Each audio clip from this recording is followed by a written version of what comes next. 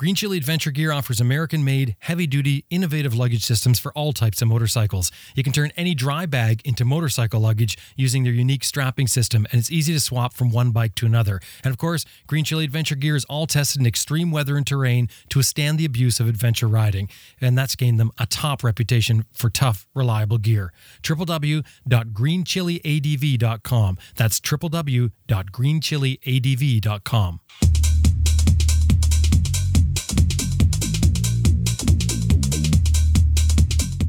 Karolis Mieliauskas just returned from riding his Yamaha Tenere into the coldest inhabited place on Earth in the winter. Through temperatures so cold that shutting down the bike isn't even an option. Coming up, I'm Jim Martin. This is Adventure Rider Radio. Stay with us. We got a good one for you. Best Rest Products is home of the Cycle Pump Tire Inflator, Tire Iron Bead Breaker, Easy Air Tire Gauge, and other adventure motorcycle gear. The Cycle Pump runs right off your bike's electrical system. It'll inflate the flat tire in less than 3 minutes, made in the USA, and comes with a lifetime warranty. Best Rest is also the North American distributor for Googletech filters. Their website, www.cyclepump.com, www.cyclepump.com.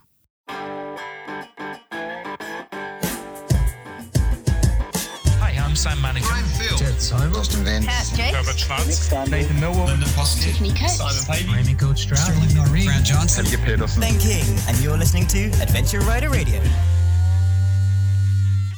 Max BMW Motorcycles has been outfitting adventure riders since 2002. They've got 45,000 parts and accessories online and ready to ship to your door at maxbmw.com. And you can sign up for their e-rider newsletter too. It's free.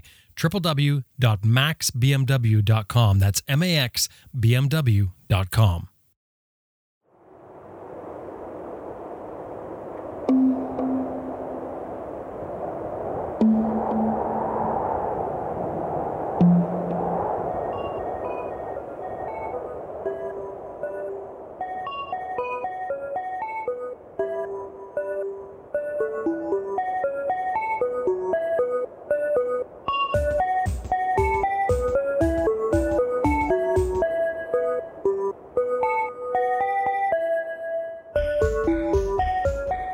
If you search for it on TripAdvisor, you will find an entry for Oymyakon, Russia. And probably the only reason it shows up is because it's often referred to as the coldest inhabited place on Earth. An interesting claim to fame, but nonetheless, it places Oymyakon in the sights for those looking for extremes. And the number of those adventurous people, the ones that are looking to experience the extremes, that's on the rise. Oymyakon is located in Russia's northeast, deep in the Siberian wilderness, close to the Arctic Circle, which means, obviously, unbelievably cold winters. Give you an idea, the average high in January is minus 42 degrees Celsius, or minus 44.5 degrees Fahrenheit. Average low, minus 50 Celsius and minus 58 Fahrenheit. On February 6th of 1933, a temperature of minus 67.7 degrees Celsius, 89.9 Fahrenheit minus, was recorded. In the town, they've got a monument commemorating a low of minus 71.2. Now, I think for most of us, we don't have any kind of reference at all for what this cold feels like, but it's really cold. It's so cold that the locals, they can't shut off their cars unless they're stored inside, because if they do, in 20 minutes, they're not going to get them started again. Not till spring. It's that cold. The local residents, which make up, I think, less than 900, and the number's dropping, they only cancel school if the temperatures drop below minus 55 degrees Celsius or minus 67 Fahrenheit. The ground is permanently frozen. They grow no vegetables. And because of its northern latitude of around 63 degrees, it has some very long, dark days, up to 21 hours of total darkness. Now, this remote settlement of Oymyakon is almost 1,000 kilometers or 600 miles from Yakutsk. Yakutsk is also very cold, however, obviously not as cold as Oymyakon, but it's a city of over 280,000, and it's the jump-off point for those seeking to experience the coldest inhabited place on Earth. So you're probably asking, what does the coldest place in the winter on Earth have to do with riding motorcycles today on this show? Well, not much until this guy. Oh yeah, my name is Karolis Mieliauskas. I live in Eastern Lithuania, Eastern Europe. Karolis has been developing kind of an extreme adventure meditation thing for some time. Yeah, the self-exploration. Sort of a yoga-based spiritual thing. I mean, he does a lot of extremes so that he can clear his mind. I think many people would refer to him as an explorer. Yeah, people like to call me explorer. And on daily life, I do give inspirational talks. And I like to dream about something maybe less possible, and sometimes to make it happen. And some of those other extremes are like riding his motorcycle across a frozen lake in the wintertime by himself with no support. In this case, he decides to ride to the coldest place the coldest uninhabited place on Earth, Omakon, from Yakutsk, in the middle of winter, though, in February, which is darn close to the coldest part of the winter there, just sort of 1 month off. Yeah. Karolis, do you always look for just different things, or is it something about the cold that you like? No, it's to be honest, I don't look for any things. Yeah, I like to explore. That's why I say myself I'm explorer, but mainly is I'm exploring the self. Myself, and this is the exploration number one happens. And sometimes I just put myself into some say tough situations for even deeper explorations. So it happens so that very often it happens with a motorcycle, but this is only a tool. Yeah, so it might maybe sound selfish, but I say first we have to explore ourselves, and all the rest eyes will see anyway. So called it came to me, and hopefully will not repeat again. Well, obviously we want to talk about your latest adventure that you call the Coldest Ride, but to give us an idea of where you're coming from, what sort of adventures have you done up till now before this trip? I'm sorry. For how to prepare, you ask me? Or? No, what other sort of things have you done coming up to this? Like what other sort of self-exploratory adventures have you done? Okay, so in terms of, I could split a little bit. Then ones would be motorcycling, yes, this type of motorcycling, and others would be other travel. So I had several pilgrimages in India. I had some Himalayan treks and things like that. I like to walk in the mountains. We don't have them here, so need to travel somewhere, and Then we come back to the motorcycle, and motorcycling usually I do alone. This type of, meditational motorcycling or self-exploring motorcycling. So it was, I like 1,000 kilometers a day play. Yes, so on 600cc motorcycle, 1,000 a day is something really not too comfortable. But it gives extremely good practice possibility, because you have to sit like for 12, sometimes 15 hours a day and just ride. Yeah, and exploring this way, I once had a longer trip about. So it took from Vilnius to Vladivostok, which is to the Sea of Japan, very far east of Russia.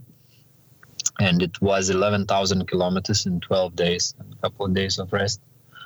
I had a ride across the frozen lake of Baikal, which is the deepest lake in the world. So, on it, 1 week ride on the ice, alone, nearly 800 kilometers, with no camping gear, with no support, and even no satellite phone at that moment. So it was last couple of years, right? So what comes first? The cold, the motorcycle, the explorer, or the motivational speaker? No, first is an exploration of the self always. So we can, or I do it, by silent sitting in the morning. but basically on every step is very interesting to see where what comes from. So this is what I call the self-exploration. And then the next, and of course travels is something very interesting in terms of the scenery, but some tougher travels, as in my situation, gives all together. It's deep meditation is what we're talking about, isn't it? Deep meditation. Yes, so does deep meditation, when you do it, when you sit in those extreme moments and you persevere, I guess, through those extreme moments to come to some sort of clarity, does that change your life outside of that moment? Absolutely. In that situation, a change of life happens immediately, and afterwards, as a result, also. So. If to take that very moment, so maybe if you sit a couple hours with closed eyes, you can see that everything inside of you wants to stand up and go and to quit all that process. So if you can still sit is already a big result. And if to take the moment from my rides, then normally to drive in minus 50 Celsius. I mean, all the gadgets around, including own mine, gives a notice that please stop, is impossible, is too cold and too dangerous and too whatever. And if I can still do with no result of frostbite or something, then this is big winning. Yeah. What's different about you now from before you started to think this way, maybe the 10 years ago, before you started doing this, before you started exploring your mind, really? What's different about you? What's changed in your life? If to take it very practically, when I say it appears a space between reaction. And this is something very important. We do so many things automatically that we react automatically to anything that's happening around. What to answer very fast, how to react fast, and this is how mind wishes us to do. So space between reaction makes a lot, because during that space there is a moment where you can make from internal feeling more than from the mind, and maybe shouting less, maybe moving slowly, maybe spending time more just enjoying that I can see, not really enjoying what I see.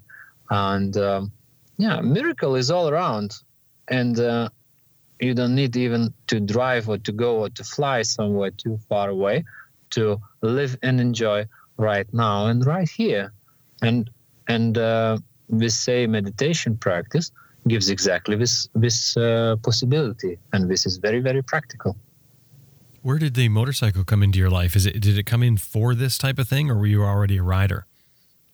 I was, and I got a scooter from my parents, like in I don't know what was, maybe I was 12 or 14 something.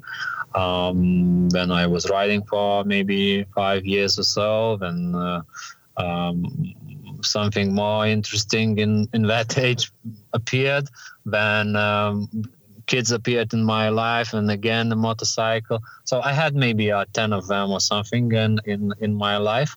But yes, I had a period of time when I was doing kind of cross country things and motorcycling in the woods, and some enduro rallies happened also. But I saw that I have either to go to the sport seriously, either probably quit. And then I quit for several years and came back to traveling, and to traveling mainly solo due to this reason. Well, let's talk about the coldest ride. What is the coldest ride, and why did you come up with it?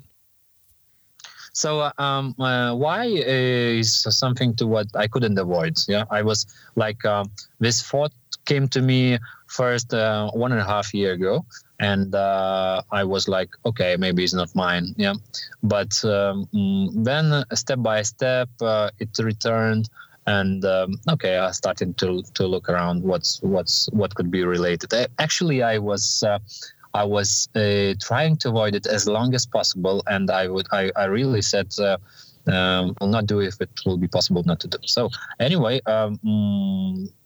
by the end of the summer, I realized that I will do it anyway. So better I start to prepare well. So what is the coldest ride then? The coldest ride itself was the ride in Siberia, Yakutia region. And it took a start in Yakutsk. Yakutsk is, they used to say that is the coldest major city on Earth. Google may say some other cities exist with the same cold. But Oymyakon, which is a village 1,000 kilometers from Yakutsk, is the coldest inhabited place on Earth. So in around 60s, they recorded 71.2 degrees below zero in Celsius. So I said, okay, I will make this ride from Yakutsk to Oymyakon, to the coldest inhabited place. That's why I call it the coldest ride. Okay, so you've planned a 1,000-kilometer trip that you're going to ride to the coldest inhabited place on Earth. You're going to be riding a motorcycle. What's the objective here? What is the purpose? So purpose as itself, I say the same, is self-explore in a tough situation. And you can imagine what the tough situation is. I was planning like at the starting point, it will be minus 40 below Celsius and to down minus 60 on the finish line. So beside the road of bones and mountainous areas and partly unfrozen rivers, no more obstacles. To attract even the commercial sponsors that you did for the trip, I know you had a backup team, etc. You had to tell them there was something else other than just exploring your own mind. I mean, I think most sponsors would say, "Oh no, I don't want any part of that." Why does a sponsor want in on this? Okay. First of all, I say I know I'm using the word sponsor myself, but this is not true. No one was sponsoring me. Actually, it was a marketing activity. Yes. So if I wear brand X, it means that brand receives an position in the newspaper, on a video, and so on. So this is not really a sponsorship on the end. This is a marketing exchange. Yeah, this is a service so to they gave service. You product rather than cash. Someone gave me cash and they received a logo position. Someone gave me a product and I was using that product. So I can confirm one thing, that all the brands and products I had on me, I'm using myself and is really good. So I didn't lie to anyone. But the fact is that who gave me cash or who gave me product, they were interested in the readers or listeners or viewers of my content, which I will create during the ride. So yeah, that's the reality. Is not sponsorship. So, but of course, they believed in me that Karolis will go and he is that crazy, mad, or interesting, or whatever, that he will do this, and they wanted to be a part of the coldest ride. Nobody did it before. So yeah, of course it was attraction for them to have, name brand position in a situation like this. Yeah. Maybe I will register it as a record. So then it's even more interesting. Yeah. People just wanted to be part of the history in this situation. Normally situations like this gives media attention, and this media attention is for every business interesting. We're going to take a quick 1-minute break to thank a couple of sponsors to help bring this episode to you, but stick around when we come back. We're going to talk gear and a lot more. Well, I've got a little challenge for you. Here's the website I want you to go to, www.overlandexpo.com. Click on the West link right there on the main page. You're going to see May 17 to 19, 2019, in Flagstaff, Arizona, is Overland Expo West. This thing is huge. Now, my challenge was going to be to you, I was going to say, go to that, look at the classes, the slideshows, the demonstration, the activities, the lessons that you can take at that event, and then tell me it's not something you want to go to. You have to go. It's the overlanding event of the year, and that's in Flagstaff, Arizona, May 17 to 19. They've got the Motorcycle Expedition Skills Area that was redesigned in 2018, headed up by Dragoo Adventure Rider Training, rather. You've got hands-on training pavilions, classrooms, demo areas.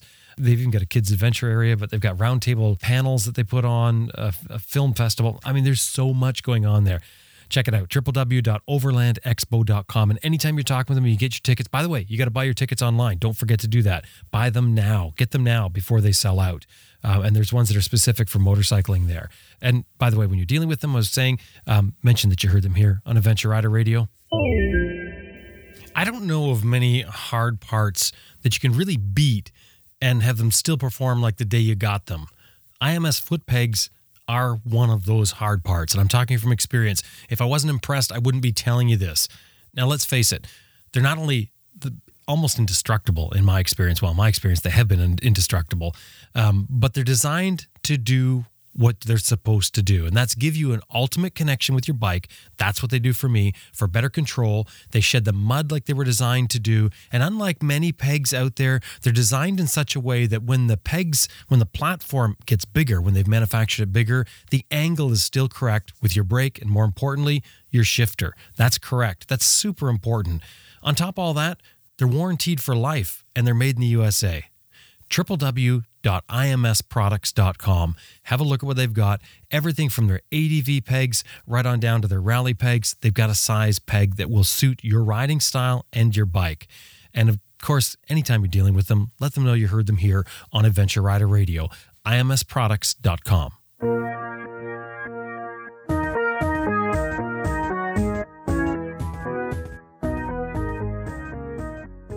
But what sort of things do you have to overcome on this ride? I mean, clearly cold's a big issue. What else? Cold. That's it. Cold. There's no other logistics as far as the roads, etc. But there's nothing comparing to cold. So of course, I had to bring a motorcycle, to prepare a motorcycle, to find a team and to make all these deals with all these businesses. It didn't happen in a second, So I really was working hard as never before. Since August, I was only on this for 12, sometimes 15 hours a day. And I gave completely all of myself, all my power to it. So it wasn't easy. But feasible, and this all brought the result. So if we take, for instance, logistics, I have sent my bike from Lithuania by airplane. This is not normally a normal situation in this part of the world. And if we take their logistics, I had to have a support car, and one car was not enough, because in that car was people who were making pictures and videos and writing in articles. We were posting and sharing to the some media channels here daily, and it was quite a task. Technician went together because I couldn't afford if my bike will break completely. So because I have attention already, so it made the situation. Then I had another small car together. If a bike we will not have a chance to keep during the night somewhere in a warm place, so I can put the bike into the car, so we have it warm. Why? Because in those temperatures, if you stop the engine in 20 minutes, that's it. You will never start it again. I mean, in spring only. So it makes kind of, situation where many things has to be done. For instance, motorcycle, even I say it's more or less standard one, had around 40 modifications. So we had to figure out which ones to make and what, and many of them were like homemade, What sort of things? I mean, I know you did some things to for instance, shrouding the engine to keep the engine warm. What sort of things, the big things, did you have to do? And even those, to keep the engine warm, some kind of plastics, I don't know, with some insulation, say covers were done. So, some special molds has to be done, and I didn't have that big finances, to go around the world and look for who can make this. So it was locally done, but still, then to choose, oils, what kind of and which will work well. Then bearings, for instance, bearings in the wheels were used from aviation sector. So basically we use those in the aircraft. So this was to avoid, when a bearing can stuck. And what else? Heated grips and mitts and temperature, what you call device, extra thermometer. As far as personal gear goes, what did you have for personal gear? Your clothing, what are you wearing? I had a deal with Ruka and Sinisalo, which is two brands from one Finnish company, and it was 6, sometimes 7 layers of clothes on me.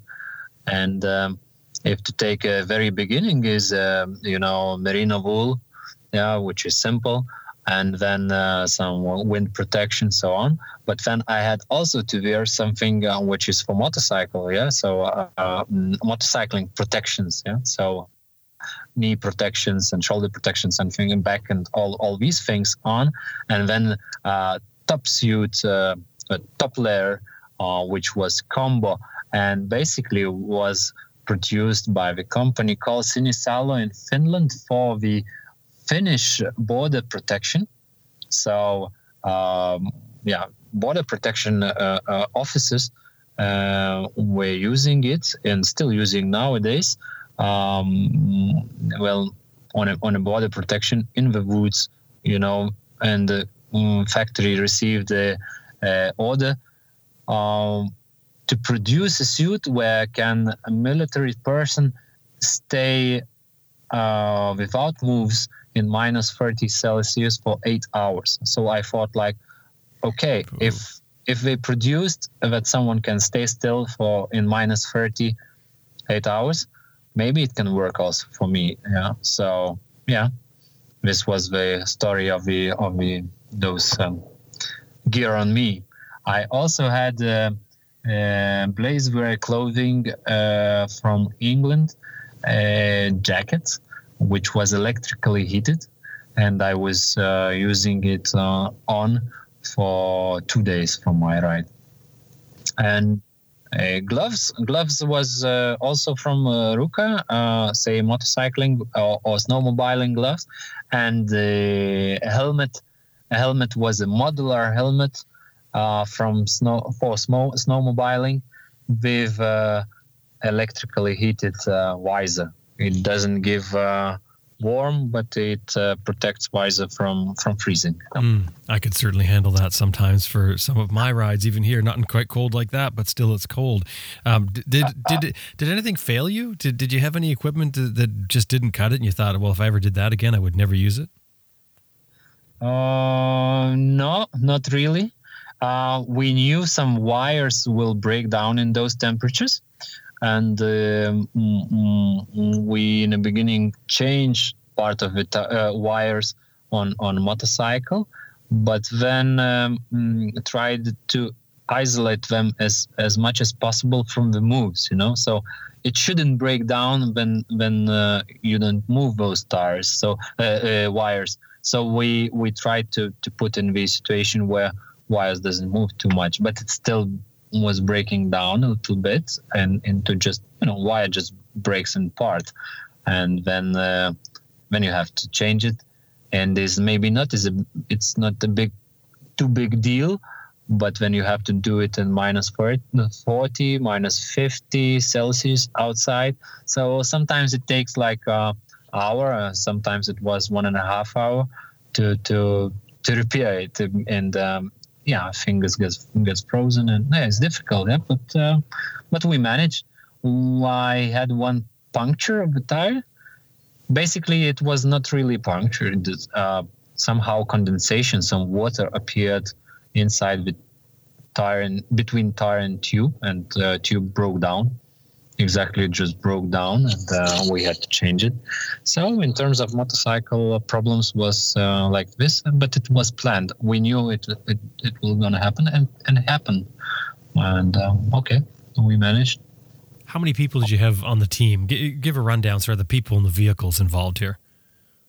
It was 2 vehicles. It was 4 of my team who came together, and it was 3 local. I call them fixers, local fixers. Yes, so basically 2 drivers and their own mechanic. Because when we use those Russian cars, they are old and rebuilt and so on. Is 2,000 kilometers for them is impossible without breakage, and those cars were breaking down, and they have to repair it and so on. So they were 3 of them. So altogether we were 8 people.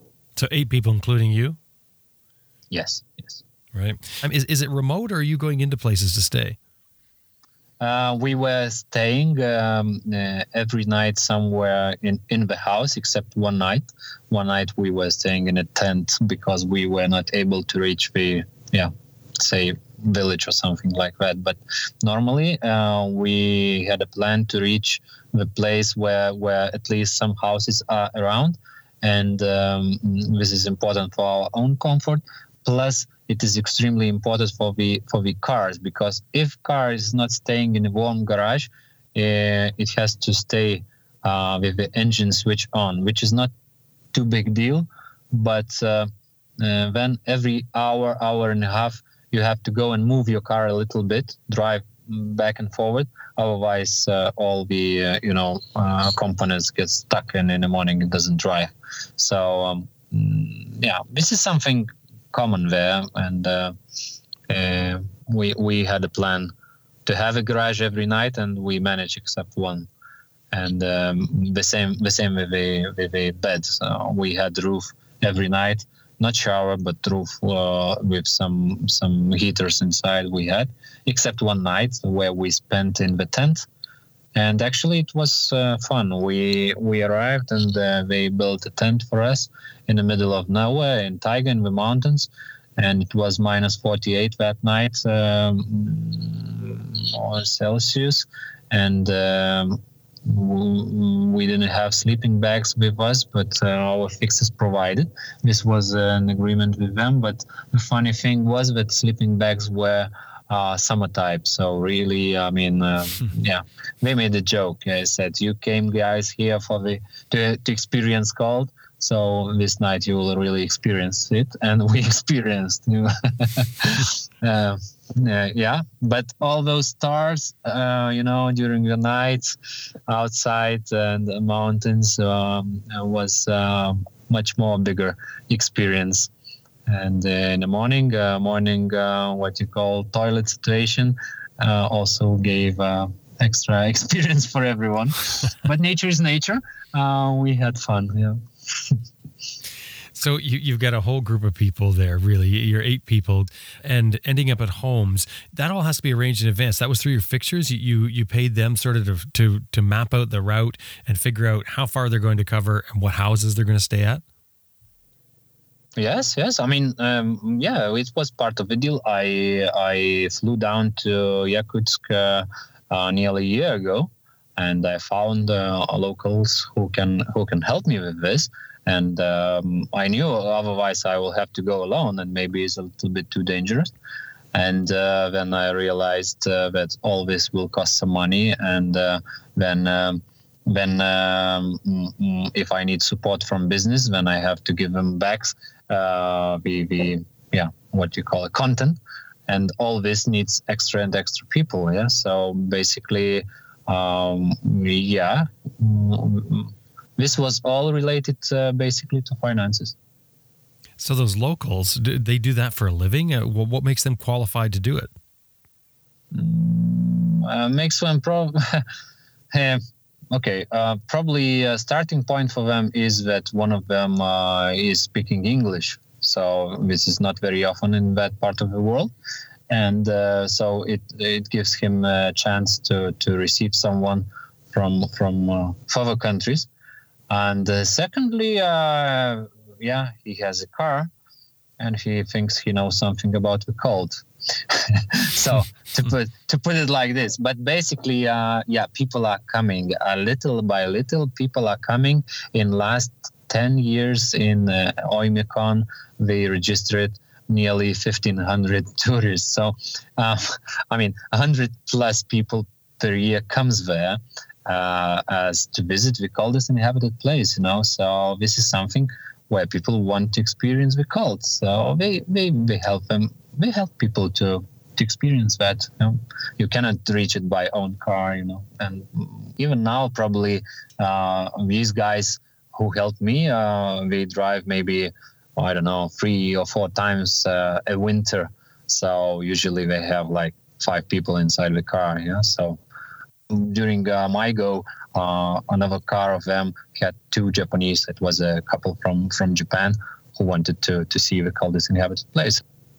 With your team that was with you, did you work out something in advance? Did you have a protocol where they're checking you to make sure that you're not getting hypothermic or frostbite? Or was there a medic with you?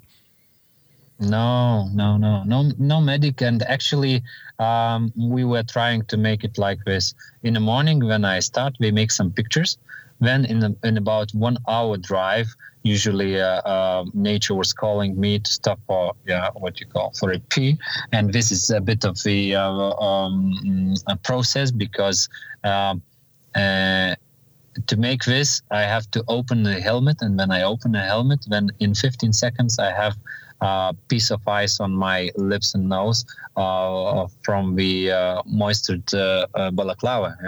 And what happens when I cannot continue go? So I need to remove the helmet, remove balaclava, and to change it. And during that process, immediate freeze of the hands comes, and then immediate cold to the head comes. And then this is kind of, process a little bit. And then I used that moment that they make extra pictures. So is already part of the media situation is done, and in the morning. And then I just go. And most of the trip I was riding alone.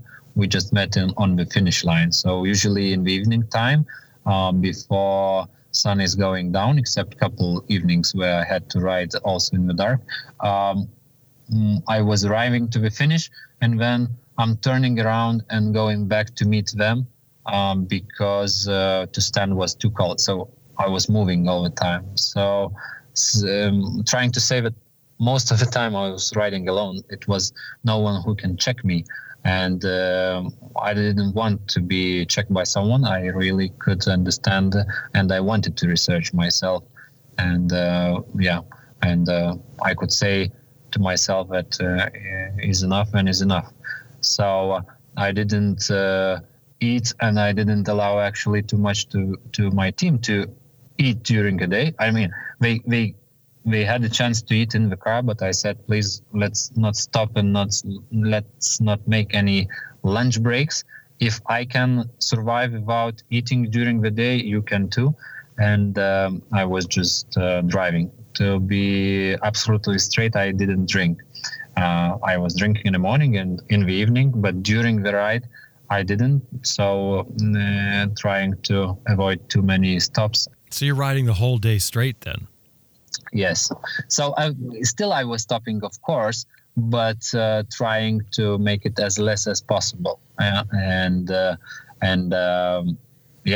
Maybe this would not work for like a couple of weeks, but for 5 days I knew I will survive like this, because a must to drink is serious. But to stay with the too cold hands, or because it takes time later to make hands warm again. So it was easier not to just drink and drink in the evening, and that's it. So pace was extremely important for me. I found that pace was much more important than the rest. So that's why I was driving alone. Sometimes if those Russian cars, they had no chances to catch me, on a bike. In the mountains, I drive like 80 or 100 kilometers per hour, and on the completely ice-packed road, it's impossible for Russian van to catch me. How did the team handle it? What did they have? I mean, you mentioned the cars breaking down, but did they have problems dealing with the cold? They probably had problems with their own minds, yeah. But because if it was the situation when the car breaks down and the driver says I had to switch off the engine to fix some oil stuff. I don't know exactly, was it oil pump or something like that? And he stops the engine and says, listen, guys, now we have 20 minutes to fix. Otherwise, it will not be possible to start the car again. So then it was their own experiences how to deal with the kind of fear, And you weren't there for that. You kept riding. Oh, I didn't see all that. They were just telling me, So, and it was more situation, very icy road in, this is what we call road of bones. And why is the road of bones? Because during the Soviet time, they were bringing people to that remote area, even from here, from Lithuania, and those people were building that road and dying and putting the bodies in the same. Basically, the road of bones because it is built on the bones, and this makes, when you know history, this makes a little bit of say mood situation, and also probably energy-wise, you can feel it also. So it's something to experience for anyone who is on that road. And plus the cold, plus not too comfortable car, plus sometimes you can see trucks and other cars on the down of the road, or how you call it, up in the mountains, which somebody didn't manage to turn right well, and then went down from the huge mountain. And so I mean, enough situations to understand that all this is kind of risky, and they still had to make a job, to make footage, to film, to make pictures. So then they knew exactly that when we will arrive Oymyakon, which is will be extremely cold, and we arrived and wake up next morning, it was minus 52. Yeah. The bike you rode was a Yamaha Tenere 660 XT. Why that bike? It's my daily bike. It's the only I have. So, is it 2008 or something? Yes. Yeah, 2008. Yes, all these, I say, crazy trips were done on this bike, and it's a reliable bike. It's a perfect bike. So I didn't really was thinking, should I have another one for that? Why? This is my bike. So that's why. Simple. So we've talked about, your ride being a meditative experience that you do. Why though? Was this extreme portion, this extreme trip you've done, the Coldest ride? Is that more coming from you as an explorer, or looking for a deeper fix into meditation? They are so related. These two things, what you just said, it's so the self-explorer. And meditation is something what comes together. Meditation is sometimes, a name which makes us thinking about, what to say, name of a process. But normally there is no process to explore the self. Yeah. Well, why not just do the 1,000-kilometer ride that you've done before, where you said you like to ride 1,000 kilometers in the day in the cold? Why not just do that and just keep doing that if you're just looking to meditate? What is it that takes it from that to this more grand trip where you have to get fixers and sponsors and all of that? What's the purpose of the jump? I don't know. And sometimes in life, we think like we have to know everything, But I think one of the very good winnings in the life is when we realize we cannot know everything. Yes. So I in some situations I say I'm legally okay not to know exactly why. Maybe something karmic, Somebody has to climb Everest. Somebody has to swim somewhere far away, maybe to sail around the world. So someone has to work very, very hard in the factory all life and never start explore the self. So this is something karmic, maybe, and it's okay not to know that. And but the more exploration goes, the more is okay. What I can really say, how I see this is as a stream, as a spring stream, which cannot be avoided. And then I just follow this, and I hope this is enough. Yeah. So in those karmic words, say, hopefully, karma is burned now, and I will not to go these big steps further with the next kind of challenge. Otherwise, maybe I need to reach Mars, which I don't want. Yeah.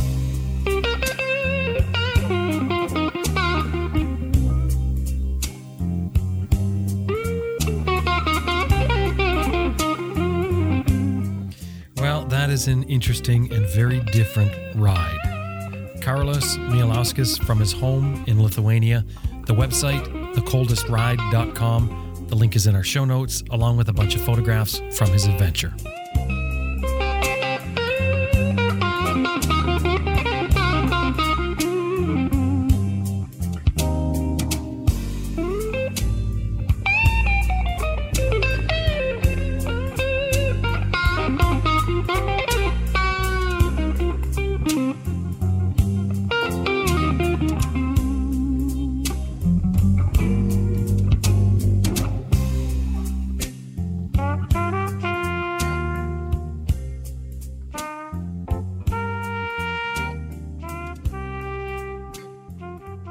I just want to remind you that this episode has been brought to you in part by Max BMW Motorcycles at www.maxbmw.com.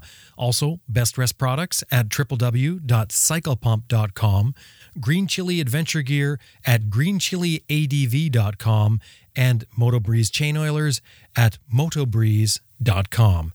Hey, and you do us a great favor if anytime you're dealing with these companies, anytime you see them anywhere, you mention that you heard them here on Adventure Rider Radio.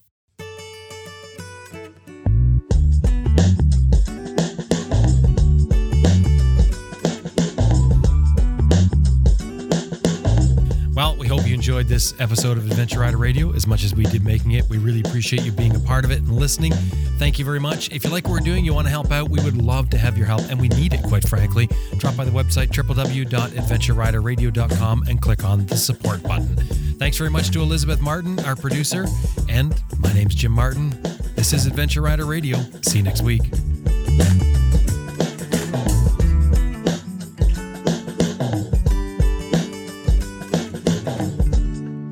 I'm Duncan Johnson from African Overlanders, and you're listening to Adventure Rider Radio.